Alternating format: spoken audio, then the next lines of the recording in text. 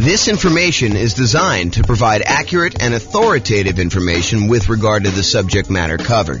It is offered with the understanding that the presenters are not engaged in rendering legal, accounting, or other professional services. If legal advice or other expert advice is required, the services of a competent professional should be sought. Welcome to the Thousand Oaks Real Estate Investing and Real Estate Financial Planning Podcast. Learn all about investing in real estate in Thousand Oaks, California, with a combination of real estate financial planning and modeling with numbers specific to Thousand Oaks, plus syndicated, more generalized recordings of live and pre-recorded real estate investing classes, not all of them specific to Thousand Oaks. Be sure to stay tuned after the podcast for a message from our sponsors. Well, good morning and welcome, everyone. I am James Orr, and this is a really cool class. This is sort of like part one of two of a class about down payments. So we kind of break it down into reducing the need for down payments and then also how to produce down payments. So part one is reduce, part two is produce.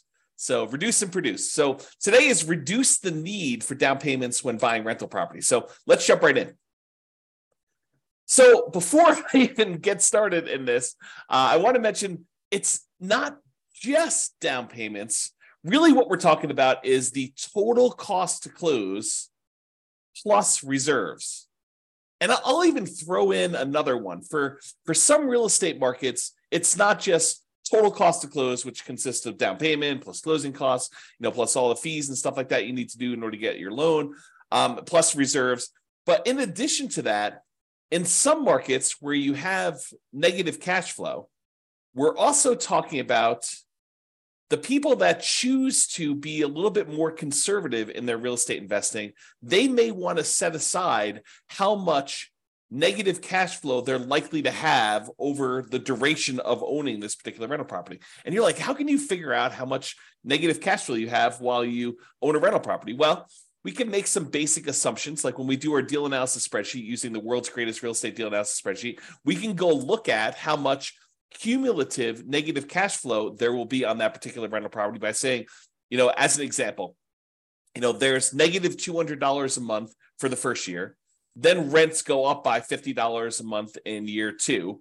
So now there's only $150 a month for year two. And then at the end of year two, rents go up another $50. So at the start of year three, it's only negative $100. And then at the end of year four, it goes up $50 again. So you have only $50 negative. And we could add up, 200 times 12, $2,400 for year one, $150 for year two, which is $1,800 for that. Plus year three, we've got about $1,200. Plus year four, we've got about $600. And then we could sum up all of those and say, look, if we really want to be super conservative with our money that we are putting aside to make sure that this property is a good property for us and helps us get to financial independence, we're talking about making sure we have enough down payment saved, how much we need for the total cost to close, including down payments and closing costs and all that other stuff, plus any reserves, whether you're doing 6 months of reserves in some type of really liquid, super safe savings account, or 12 months of reserves in something a little bit more aggressive, like stock market or something like that. Plus now we're talking about, in addition to that, this idea of setting aside all of your negative cash flow so that you really are covered. And this is a good investment for you, even if you need to set all that money aside. And then we can take all of this as our denominator when we do deal analysis and use it to find out what our overall return on investment is, including the investment of down payments, closing costs, reserves, and any negative cash flow, the cumulative negative cash flow. So that's where we're headed, but that was a tangent. So today I'm really focused on how to reduce the need for down payment. And really, I just wanted to mention, it's not just down payment. It's this total cost to close plus reserves. Plus, really, we're talking about some of this cumulative negative cash flow that we might set aside. So that's where we are. All right. So I talked about this. We're talking about strategies to reduce the down payment needed. There are strategies to produce the down payment needed, which we will cover in another class. I believe it's scheduled for Wednesday. An important note, you still need to have, and this is really important, you still need to have good credit, good income, and low or no other debt to support loans with just a few exceptions. Okay, so some of the exceptions are like the creative financing where you are negotiating directly with a private party, usually the seller, and you're trying to figure out what the terms of you being able to buy this property are. And in those cases, that particular seller may or may not, it's a negotiation between the two, may or may not require good credit. They may or may not require you to have any income at all. And they may or may not require you to have low or no other debt to support the loan that you're getting from them. In most other cases, if you're going to go to a traditional financing source like a bank or a lender, mortgage broker, something like that, they're going to check your credit and they're going to want you to have a certain credit score, probably above 620. They're going to want you to have good income, enough income to support this new debt, and they're going to want you to have low or no other debt. I mean, you could have some debt, but they're going to want to make sure that your debt to income, their calculation that they do, we're going to do an entire series of classes on that. In the meantime, you can go access the debt to income class that we have in the kind of control panel, the coaching program kind of interface there. But they're going to want to make sure that you have good credit, good income, and low or no other debt using the debt to income calculation in order to see if you qualify for this loan. So we're going to talk about down payment. And I think a lot of folks think, I'm being limited by my ability to produce this down payment, but it may also be good credit, good income, low or no other debt as part of this limitation as to what you can do. So you really need to focus in on all of those things. It's not just one thing you're solving. We really need to think about all those. Okay. This is kind of interesting. This point here is super interesting. Any simpleton, any fool can find a reason why it won't work for you. I'm going to give you some ideas on how to reduce the need for down payment. And in another class, we're going to talk about all the different strategies for how to produce a down payment. And there is a tendency, there is an easy path for people that don't want to put in hard work, that don't want to put in effort, for them to say, oh, James came up with this idea, or James is sharing this idea that has worked for other people, but that doesn't apply to me. It's not really my thing. I don't need to worry about that because this particular concept doesn't apply to me at all. It's not relevant. And I'm telling you, that's a mistake. Any fool can think of a reason why it doesn't work or it doesn't apply to you. Really, it's a sign of your intelligence, your resourcefulness, your kind of resolve, your grit, your tenacity to get things done, to figure out the ways that this does apply, to take these general ideas that I'm sharing with you and apply them to your specific situation. And I can't really do that for you. And if you want to, share ideas on the coaching sessions, we could do that. We could talk about how this applies to you and help you implement that. But really, you have to think about this for yourself. You can't just say, oh, that's a very specific situation. No, you need to take the idea and say, how can this apply to what I've got going on to my particular life? So just keep that in mind, that will it work for me is really not a question of, does the direct exact example that James used apply to me, but really, does this generalized concept, how can I make it apply to me? And maybe it's not a direct application. Maybe it's sort of like a partial application where, maybe I can't get that full benefit, but I can get this little benefit and make that work for me. Okay, so that's where we're going there. All right, so let's jump right into the reduce things. Really easy one. And this is especially helpful for nomads, people that are buying a home as an owner occupant with usually little down or nothing down, with better interest rates because it's an owner-occupant loan. They're moving into the property. They're living in the property for at least a year. It's a requirement of the lender that if you get these owner-occupant loans with low or nothing down and really good interest rates, that you live in the property. You're going to sign a piece of paper that says you agree to live in the property for a year. And if you don't kind of hold up your end of the agreement there, that's called loan fraud, and you can go to prison for it. So it's not something to mess with. So you go and you buy the property as an owner-occupant, little or nothing down, with really good interest rates. You move into the property. You live there for at least a year. It's a requirement with the lender. And then once you've lived there for a year, once you saved up your next down payment, you qualify to get the next loan, you buy your next property, you convert the previous one to a rental, and you repeat the process as many times as you want.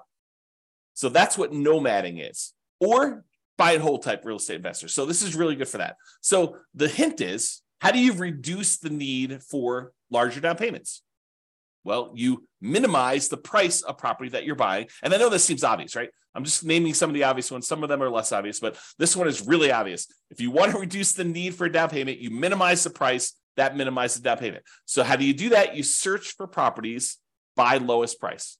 You find the property that makes sense for you, has the best characteristics for buying a rental property: really good price to rent ratio, really good long-term kind of property, low capital expenses on the horizon. And even if you did have them, they're reasonable cost type ones that would see really good, significant appreciation over time, ones that you're going to have low vacancy in. They're not, they're not kind of wacky properties that are functionally obsolete, things like that you want to look for. But you want to also find ones where if you can get the same economics, but buy it in a slightly less expensive property and you're concerned about down payment, then maybe you should focus on that. So search for properties by lowest price.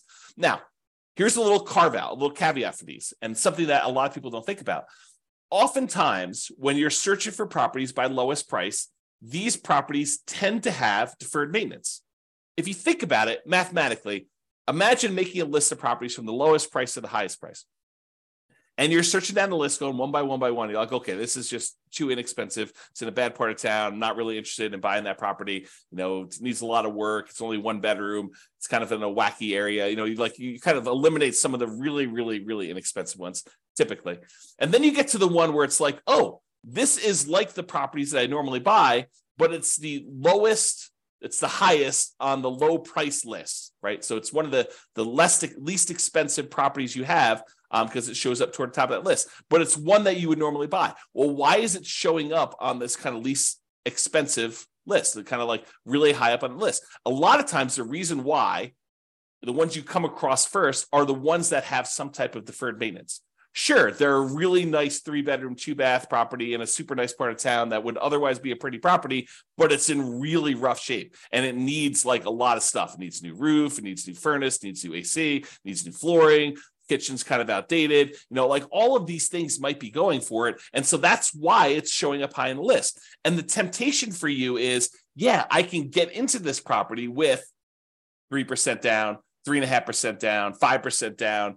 If you're going to move into it as a nomad or house hacker, or 15% down if you're willing to do PMI on an investor loan, or 20% down an investor loan, and because it's a less expensive property, that's a smaller amount of money, you may be thinking this is really attractive to me.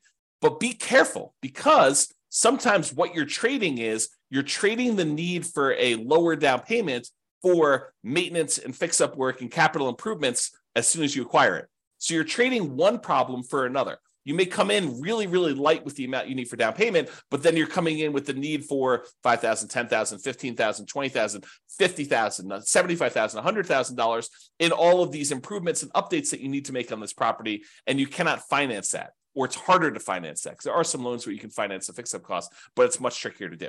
Okay.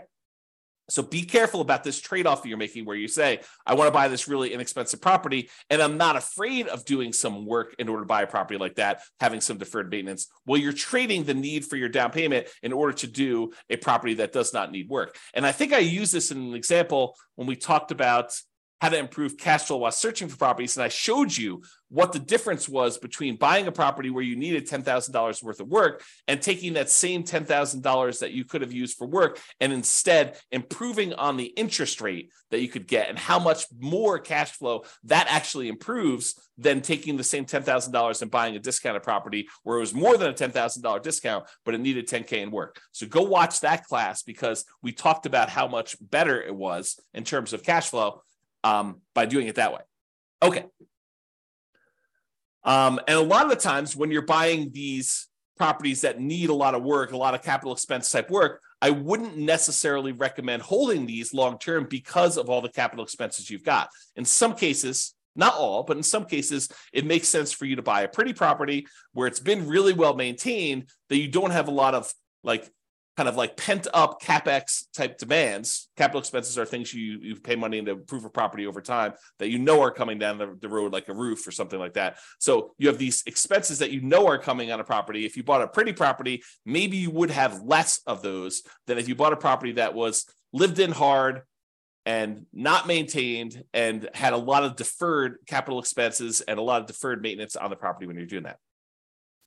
Now that I've said all that, if you are using a strategy like buying the property and then offering it to a tenant buyer on a lease option or lease purchase. They're going to lease the property from you with the intention of buying it from you in a year or 2 or 3, or they're going to lease the property and they're going to use a purchase contract from you in a year or 2 or 3, and you're actually going to sell the property before you have all of these capital expenses come due, then I hesitantly and reluctantly approve of that particular strategy for the situations where you have a lot of deferred maintenance coming down the pipeline.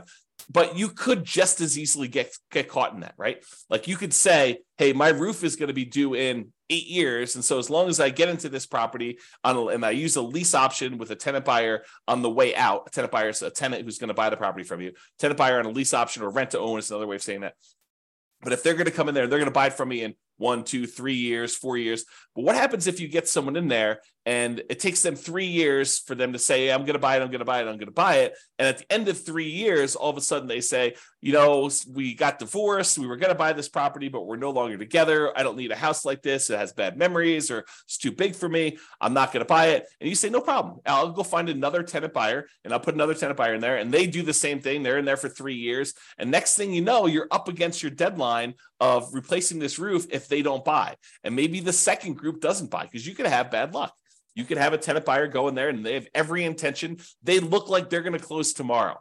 But tomorrow turns into a year, and the year turns into 2 years, and that turns into 3 years, and then they're divorced or no longer wanting it. Their kids move out. They have more kids. They need a bigger house. They need a smaller house. They get transferred for their job. All these things happen that are sort of outside your control. They end up not buying, and the same thing happens on the second set, which is just, just the way things work. It's not bad luck necessarily. It's just you had a group that you thought was going to buy, they didn't. You had a second group you thought they were going to buy, they didn't. Next thing you know, you're at your 8-year points and you've got to actually fix a roof on that property. And you were not expecting that. You were not expecting a $10,000, $15,000 roof on a property. Okay, so just be aware of that. It might be easier to find tenant buyers with 5% down in that second quartile property anyway. So if you're thinking about, hey, look, I really want to buy these super inexpensive properties in order to save on down payment, it may actually be easier for you to find people more in the meat of the market, in the middle of the market. Think of the market sort of as a bell curve. There's these really inexpensive properties, and there's very few of those. But as you get more toward the median, the number kind of increases until you get to this middle point, the median point of prices on there. And this is the number of those that exist. There's a lot more in the meat of the market. And then it kind of starts tapering off where you have fewer and fewer and fewer really expensive properties until you get to the point where it's really low down here for the most expensive properties. The $200 million properties in your marketplace, there's not a lot of those. And there's not a lot of those $10,000 properties in your marketplace either, right? And so you have this sort of curve where it comes up and the meat of the market's in this middle. It may be easier for you to find people in that kind of meat of the market where they need that median type house, plus or minus a little bit, kind of maybe a little bit over the median or a little bit under the median, but sort of in that, what I like to refer to as the second quartile is kind of the ideal spot. And I'll show you that here in a second when we go over Gary Keller's Millionaire Real Estate Investor book. On the next slide, I'll show you kind of like why you may want to be in this little area here, but maybe you find more tenant buyers there who have that 5% option fee to be able to give you when they move into the property as a tenant buyer with a lease option or lease purchase or whatever you structured as. That way you have enough down payment to go buy your next property. So maybe you're buying the property, you're moving in, you're putting 3% down, 3.5% down, 5% down. You're living there for a year, and then you're offering it to a tenant buyer or on a lease option or lease purchase. And if the tenant buyer who's moving into the property you're about to move out of gives you 5% down on that one, well, now you have 5% that if you're buying a similar price property to what they just gave you 5% down on, you have the down payment you need in order to buy the next one completely. So that could be a strategy for you to actually produce the down payment, which we'll talk about in the next class. Okay. All right. So let's talk about this graphic from Gary Keller's Millionaire Real Estate Investor book. Which is a phenomenal book if you haven't read it. It's usually called the Blue Book. If you look behind me, you can probably see it on my bookshelf, although I think it's where my head is. Yeah, it's on that middle shelf right behind where my head is. So if I tilt my head, I get really active. You can kind of see it on there. But yeah, so this is totally worth reading. A Millionaire Real Estate Investor by Gary Keller. Super fascinating book for real estate investing. And in that book, he has this image.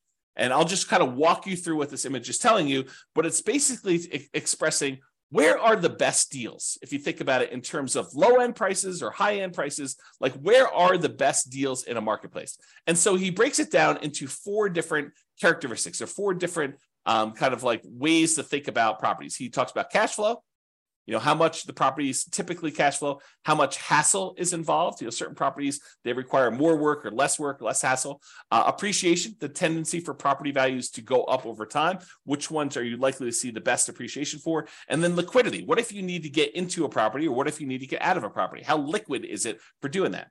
And then he has down here, low-end properties, high-end properties, and average properties. So this is sort of price. And then for each one of these characteristics, the cash flow, the hassle factor, the appreciation factor, the liquidity factor, this is where they have low. So like low cash flow or high cash flow, or hassle, low hassle or high hassle. And so it's low down here, medium or high. And so if you think about it, let's look at the cash flow line. It says dashed line here. So on the low end properties, those tend to have the best cash flow. They tend to have the highest cash flow. And then as the price goes up, when you get about to the average properties, they tend to have in this sort of medium cash flow. And then over kind of as they get into the higher end properties, the cash flow dips off a little bit. So it gets to be, I'd call this medium low. It's not all the way in the low end, but it's definitely not in the medium area anymore. And so you kind of have this cash flow curve sort of decline as prices go from low to high. So the low ones have the highest cash flow. The high end ones have this kind of like medium to low-ish cash flow. Now, as far as hassle goes, the low end properties have like a medium plus hassle factor. And then once you get down to the average price properties, it has what I would consider to be a low hassle factor, the lowest of all of them. And then as you get up into higher end properties, the hassle factor increases until it gets up to medium plus again.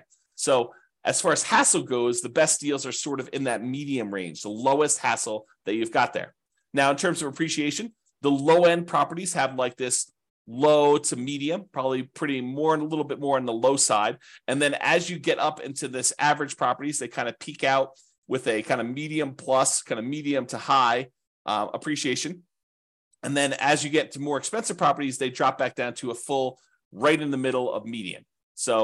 Or medium. So basically you have this appreciation where on the low end, they tend not to appreciate as much. In the average, they tend to appreciate the most. And on the high end, they sort of like appreciate, but they don't appreciate quite as much as the average goes. And then finally, liquidity. Liquidity on the low end of properties, like the least expensive properties, has really low liquidity. It's hard to get in and out of those. When you get to the average properties, those are the ones that sell and are bought the most. And so that is the highest liquidity. And then as you get into this really high-end, most expensive market, it goes back down to low. So if you look at kind of like where all of these curves, the cash flow, the hassle, the appreciation, liquidity, where are those where they're the best of all four of them, you can see that the great deals tend to be in this like not the very, very low end, but not quite average. So there's sort of like between the cheapest stuff and the middlemost or average type properties, what I would refer to as the second quartile, not the very, very low end, but not sort of above median or average, if you kind of think of it that way. So this sort of like spot where it's like not quite the cheapest stuff, but not there. So sort of like the second quartile. If you imagine you priced all the properties and you had them into four groups, you have the halfway point, kind of the median, and then the halfway of the bottom half, the kind of like cheapest properties. There, if you divided that in half again, it's the second quarter.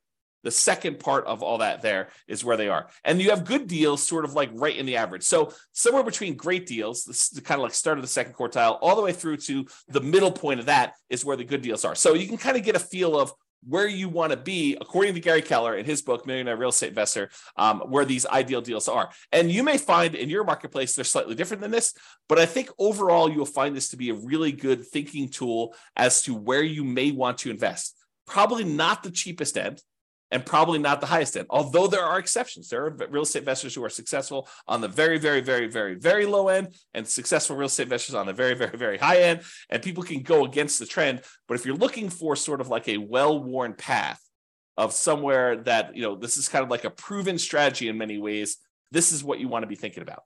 All right. Let's talk about strong sellers market. So we've kind of left, to a large degree, the strong sellers market. I'm recording this in March of 2023, and we've had these significantly boosted interest rates. Interest rates were at or near all-time lows for many years. And we saw that these interest rates were at like these crazy, crazy lows. Inventory was very low. A lot of people were wanting to buy. Demand was really, really high. We were in this ridiculously strong seller's market where sellers were in control. They were sort of like setting the terms. A lot of buyers were coming in. They were making higher than asking price offers. You had multiple buyers making offers. You had multiple offers on these properties. That was what was happening a year ago. That's sort of like the end of it. It was about a year ago now where interest rates started to go up. Since then, interest rates have gone up significantly. Where they were at for owner-occupant, probably in the high twos, mid to high twos, and now they're in the high sixes to probably 7. So if you think about that, we had this really significant increase in interest rates. We're probably in most markets not in as strong of a seller's market as we was back then, but now we're sort of out of it. But what happens? Markets go in cycles. This could happen again. We could go back into a strong seller's market a year, 2, 5, 10, 15, 20, 50 years from now. And so I want to cover this in case you happen to find yourself in a strong seller's market. Most of you are not going to be in this, okay? So I'll cover it relatively quickly, but we dealt with this for 5 years. This really strong seller's market for a while. So this is kind of just coming out of it. These are sort of the tips. So this strong seller's market, the lower price point in some markets are extremely challenging to buy in. When the market was really, really hot, there were multiple offers on properties. People were bidding things up way above asking price. They were waiving things like appraisal, saying, I don't care what it appraises for. I will make up the difference if it doesn't appraise. They were waiving inspection, saying, I'm not going to inspect the property. I'll buy it as is, where it is. I don't need to even have an inspector go out there. I feel comfortable buying it as is. We saw multiple offers on properties, buyers paying more than asking price, in a lot of cases, sometimes offering more than appraised value. There was really high demand. There was really low inventory. So this is what it was. Now, if you're having to be aggressive to get offers accepted, like having to waive or limit your appraisal conditions or waive or limit your inspection conditions, then it may be more than just the minimum down payment that you need. If that is the case in your marketplace where you're having to waive or limit your appraisal conditions or waive or limit your inspection conditions, then you might be talking about more than just my down payment, plus my closing costs, plus my reserves, plus maybe some negative cash flow if you're kind of thinking of it that way too. In addition to all that, it may also be you need to make up the difference between what you're offering on the property, which is higher than the appraisal, and what the property appraises for. So let's say we'll use a $100,000 property as an example. We have a property worth $100,000. And because the market is so crazy hot and there are more buyers than there are properties for them, you have 20 buyers making offers on this one $100,000 property. And the property really is worth $100,000. That's what it's going to appraise for. But you're like, look, I really want this property. And so you say, I will offer you $101,000. And the next guy comes in and says, I'll offer you 105. The next guy comes in, I'll say, I'll offer you 110. And you're like, well, I really want this. And I've been making offers on a bunch of properties and I haven't got them. I'll offer you 111,000. So you end up in the point where you got the property under contract for $111,000 and the property appraises for 100. So now in order for you to buy the property, and let's say you're able to get a 5% down owner occupant nomad type loan. You're going to move into the property, you're going to live there for a year and you're going to convert there. So you only need 5% down. So you would normally need 5% down of whatever you purchased, whatever you paid for the property. So if you could have bought it for what it appraised for, $100,000, you would have needed to come up with $5,000. Okay. 5%, $5,000 on a $100,000 property. But because you had to bid $11,000 above what the property is worth, now the lender says, okay, you need to pay 5% of what the property appraised for, $100,000, so $5,000, plus you need to make up the difference between what it appraised for, $100,000, and what you offered, $111,000. So now you need to come to the table with not $5,000 plus closing costs and reserves. You don't need to come to the table with reserves, but your closing cost, your down payment, and your closing costs. Now you need to come to the table with $5,000 plus your closing costs plus $11,000 to make up that difference. So you went from a need of $5,000 in down payment to a $16,000 down payment, $5,000 plus the $11,000 in order to buy the property, plus closing costs. Plus you'll need reserves. Plus if you want to actually have set aside any negative cash flow, you would do that, okay?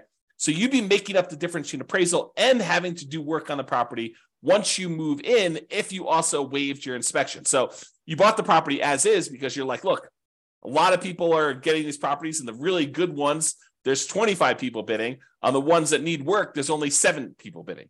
And so maybe you still need to pay above asking price, but you're also bidding on these properties that need work because you're not afraid to do the work. But then when you move in, not only do you need the $5,000 in down payment, plus whatever you had to pay above appraised value. In this case, we said $11,000, but maybe you also need $5,000 worth of work on the property just to get it to the point where it's good to go.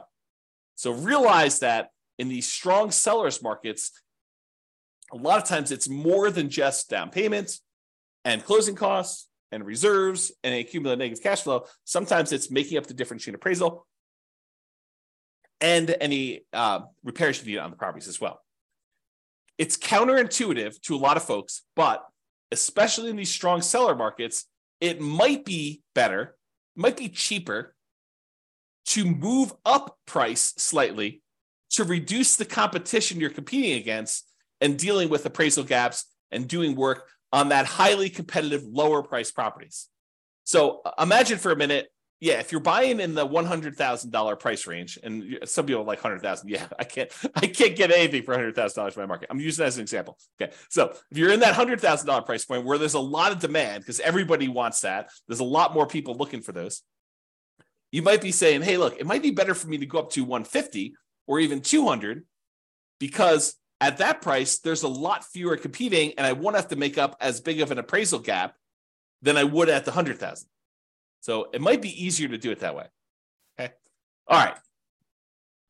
Let's cover the last slide here before the conclusion is all about nothing down financing. So this is reducing your need to come up with down payment at all. How do we reduce the need for you to have for down payment for you? Well, you do a nothing down loan. Could do a low down loan. I mean, we're not really covering those specifically, but there's the 3% down, and these change over time, by the way. There's a 3% down conventional loan right now. There's a 3.5% down FHA loan right now, and there's a 5% down conventional loan right now. And so those are available for those of you that are willing to move into a property, house hackers or nomads primarily. And there is a 15% down non-owner occupant investor loan where you don't need to move into the property, but there's PMI on that. And usually the interest rate on it's pretty ugly. But let's talk about nothing down financing. Really, I kind of break this down into kind of like the 5 major sources and then all the creative deals, which we'll talk about very briefly here as well. So let's talk about nothing down financing options. Number 1 is hard money. Hard money are lenders who are in the business of loaning money to people on investment properties, not usually owner-occupant properties, because the rules for owner-occupant loans are very different than the loans for commercial or kind of like investment properties. So a lot of the hard money lenders are not willing.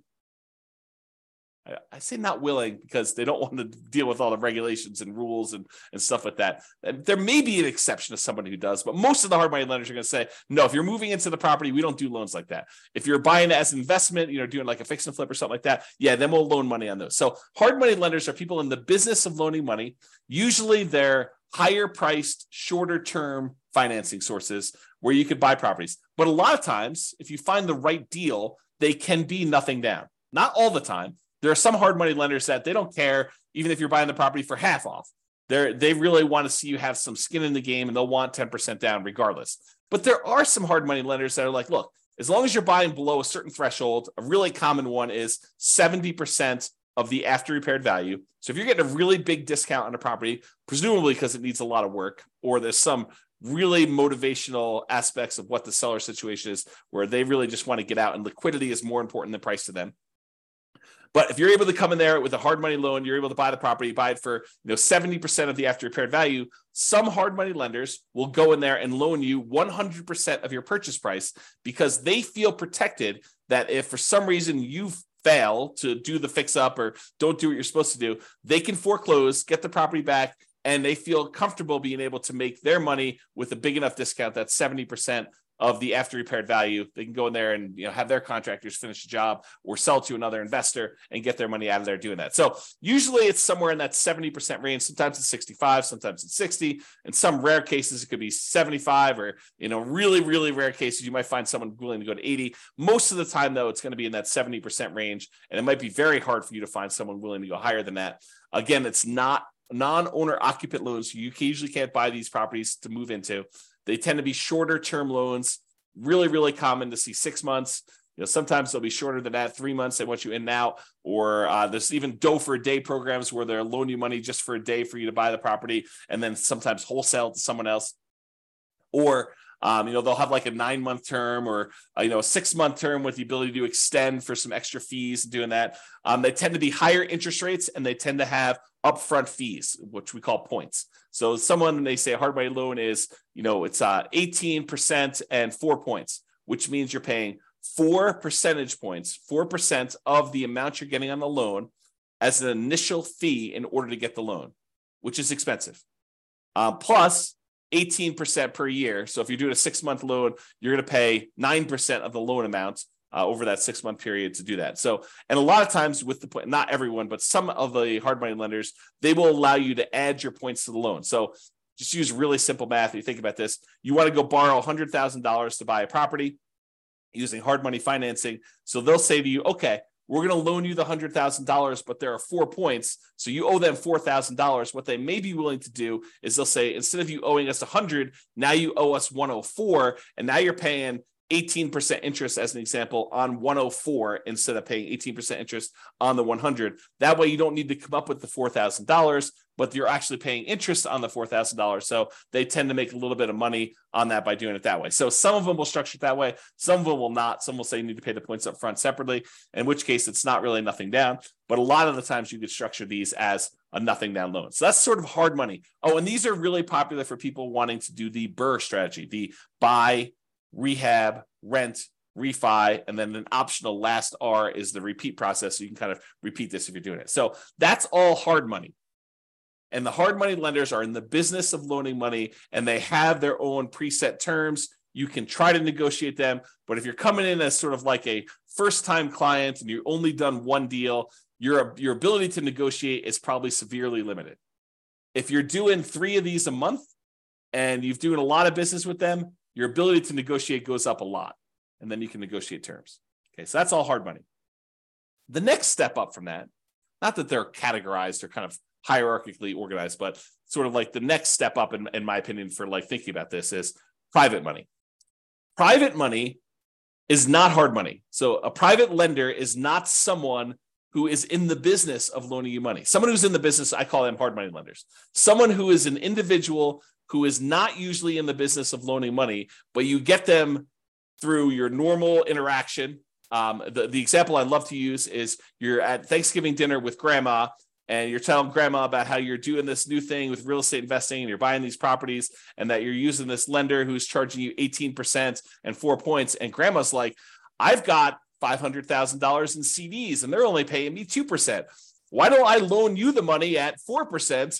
And, you save a lot of money on your interest with the hard money guys, and I actually get more money for my CDs, than my CDs are paying me. And you say, grandma, that sounds like a really good deal. It sounds like a win for you and a win for me. And now grandma, who's not in the business of usually lending money, she becomes your private money lender. Okay. And the terms of what you negotiate with grandma are not preset. They're wide open. If grandma says to you, look, I love you. I don't need any interest. I just want to be helpful. How about 0%? And you're like, yeah, that sounds great, grandma. Thank you very much.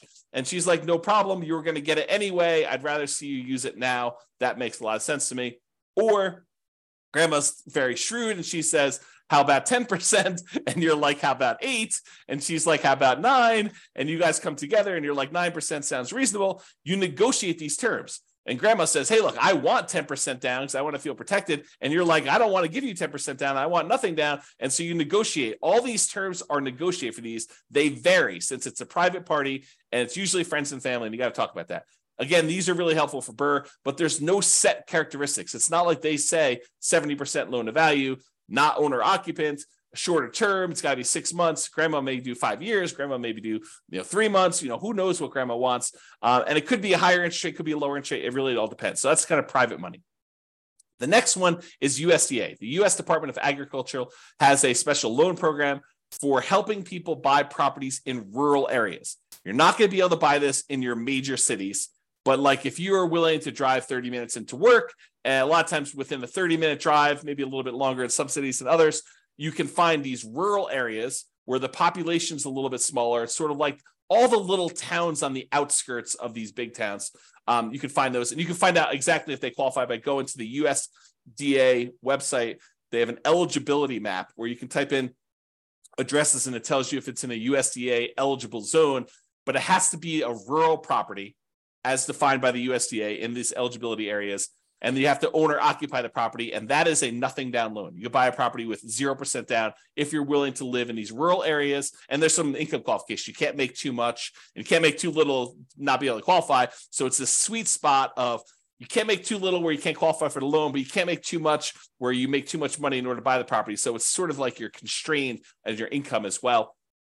But it is a nothing down loan program for buying rural properties. Okay. And that is an owner occupant loan. Then the VA loan is another loan. That's a Veterans Administration loan. And this is for our veterans. If you served in the military, a lot of times you'll have eligibility to do this. There are some exceptions where you can get eligibility where you did not directly serve in the military, but go call your lender and find out what the requirements are. Or I do have a whole class on VA loans. It's like a 2-hour class on that. You can probably access that too. But you must have VA benefits and you must own or occupy, live in the property in order to qualify for the VA loan. And that is also nothing down. An interesting thing about the VA loan is that it can also be used to buy multifamily properties. So you could buy a single family home with, a USDA loan or a VA loan, but a VA loan, you could also buy a duplex where you live in one of the 2 units, a triplex where you live in one of the 3 units, or a fourplex where you live in one of the 4 units. If it's more than 4 units, you change your financing completely, and a VA loan will not work for you buying a 5-unit or above type of property. Those are commercial loans, and it changes the financing for those changes considerably. Okay, so we talked about hard money, talked about private money, talked about the USDA for rural properties, another nothing down loan program. We talked about the VA loan for people that have veteran benefits, VA eligibility, and that's a nothing down loan, which you could also use for single family homes, duplexes, triplexes, fourplexes. And then finally, in some markets, not all markets, but in some markets, your local banks may have their own custom nothing down loan programs. And so you may want to just check with those to find out if there's anything special going on with your local banks and then buying that. Okay, so those are sort of like the nothing down financing. Plus, in addition to all of these, there are all the creative deal financing type structuring, like buying a property subject to the existing mortgage, where the seller agrees to deed you ownership of the property. The deed signifies ownership. So by deeding you ownership of the property, they're saying that you are now the owner of the property by signing a deed saying you own it. And they're leaving their existing loan in place, which imagine they owe very close to the full value of the property. And they're just like, look, I can't make the mortgage payments anymore. How about you make the mortgage payments? I'll deed you ownership of the property and you make payments on this underlying loan. That may be beneficial to them if otherwise they would be foreclosed on. And it might be beneficial to you. You're able to acquire a property, maybe even with very low interest rates compared to what the interest rates are today. And then you start making payments on that existing loan. That's called subject to. Wrapping is where the seller has an existing loan on the property and they are wrapping the loan such that you make payments to them. And if you don't pay, they can foreclose and get the property back if you're doing it that way. So wrap financing is sort of like a variation on subject to. It's not exactly, but it's a way to think about it. And then owner financing, when the seller owns the property free and clear, they do not have a mortgage on it. They can say to you, hey, how about I act as the bank? I will sell you the property and I'll pretend that I am the lender on the property. You pay me a amount plus interest on the property as if I was acting as the lender too. And so that's owner financing. And so all the terms for owner financing are negotiated directly with sellers, sort of like that private money one where you're dealing with a private party and all the terms are up for negotiation.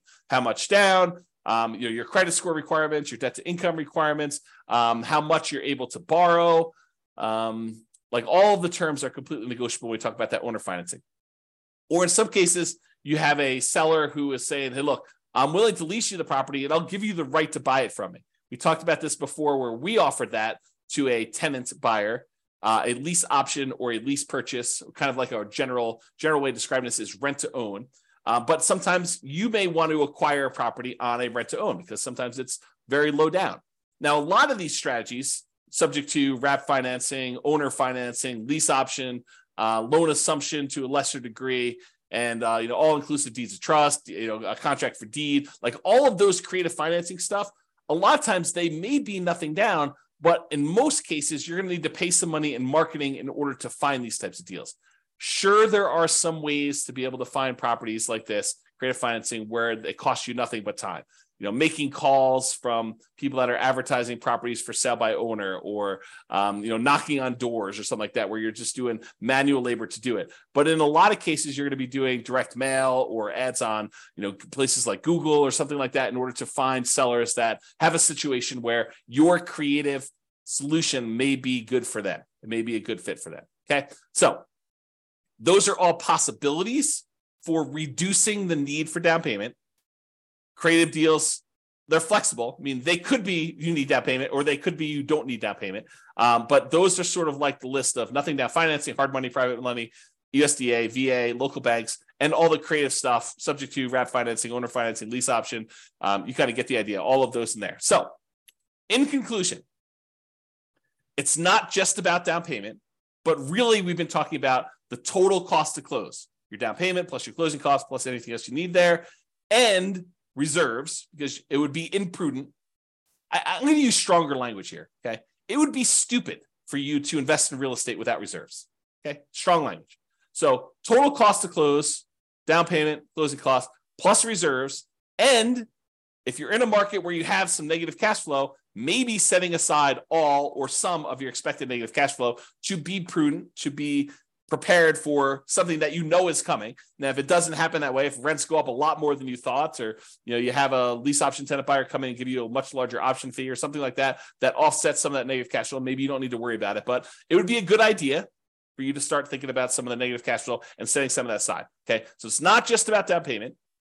And in conclusion, any fool can say that this doesn't apply to them, but you should think about, as an intelligent person who is resilient, who has resolve, who has grit, who wants to make this a success and wants to apply this to themselves, you should figure out how it does apply to you.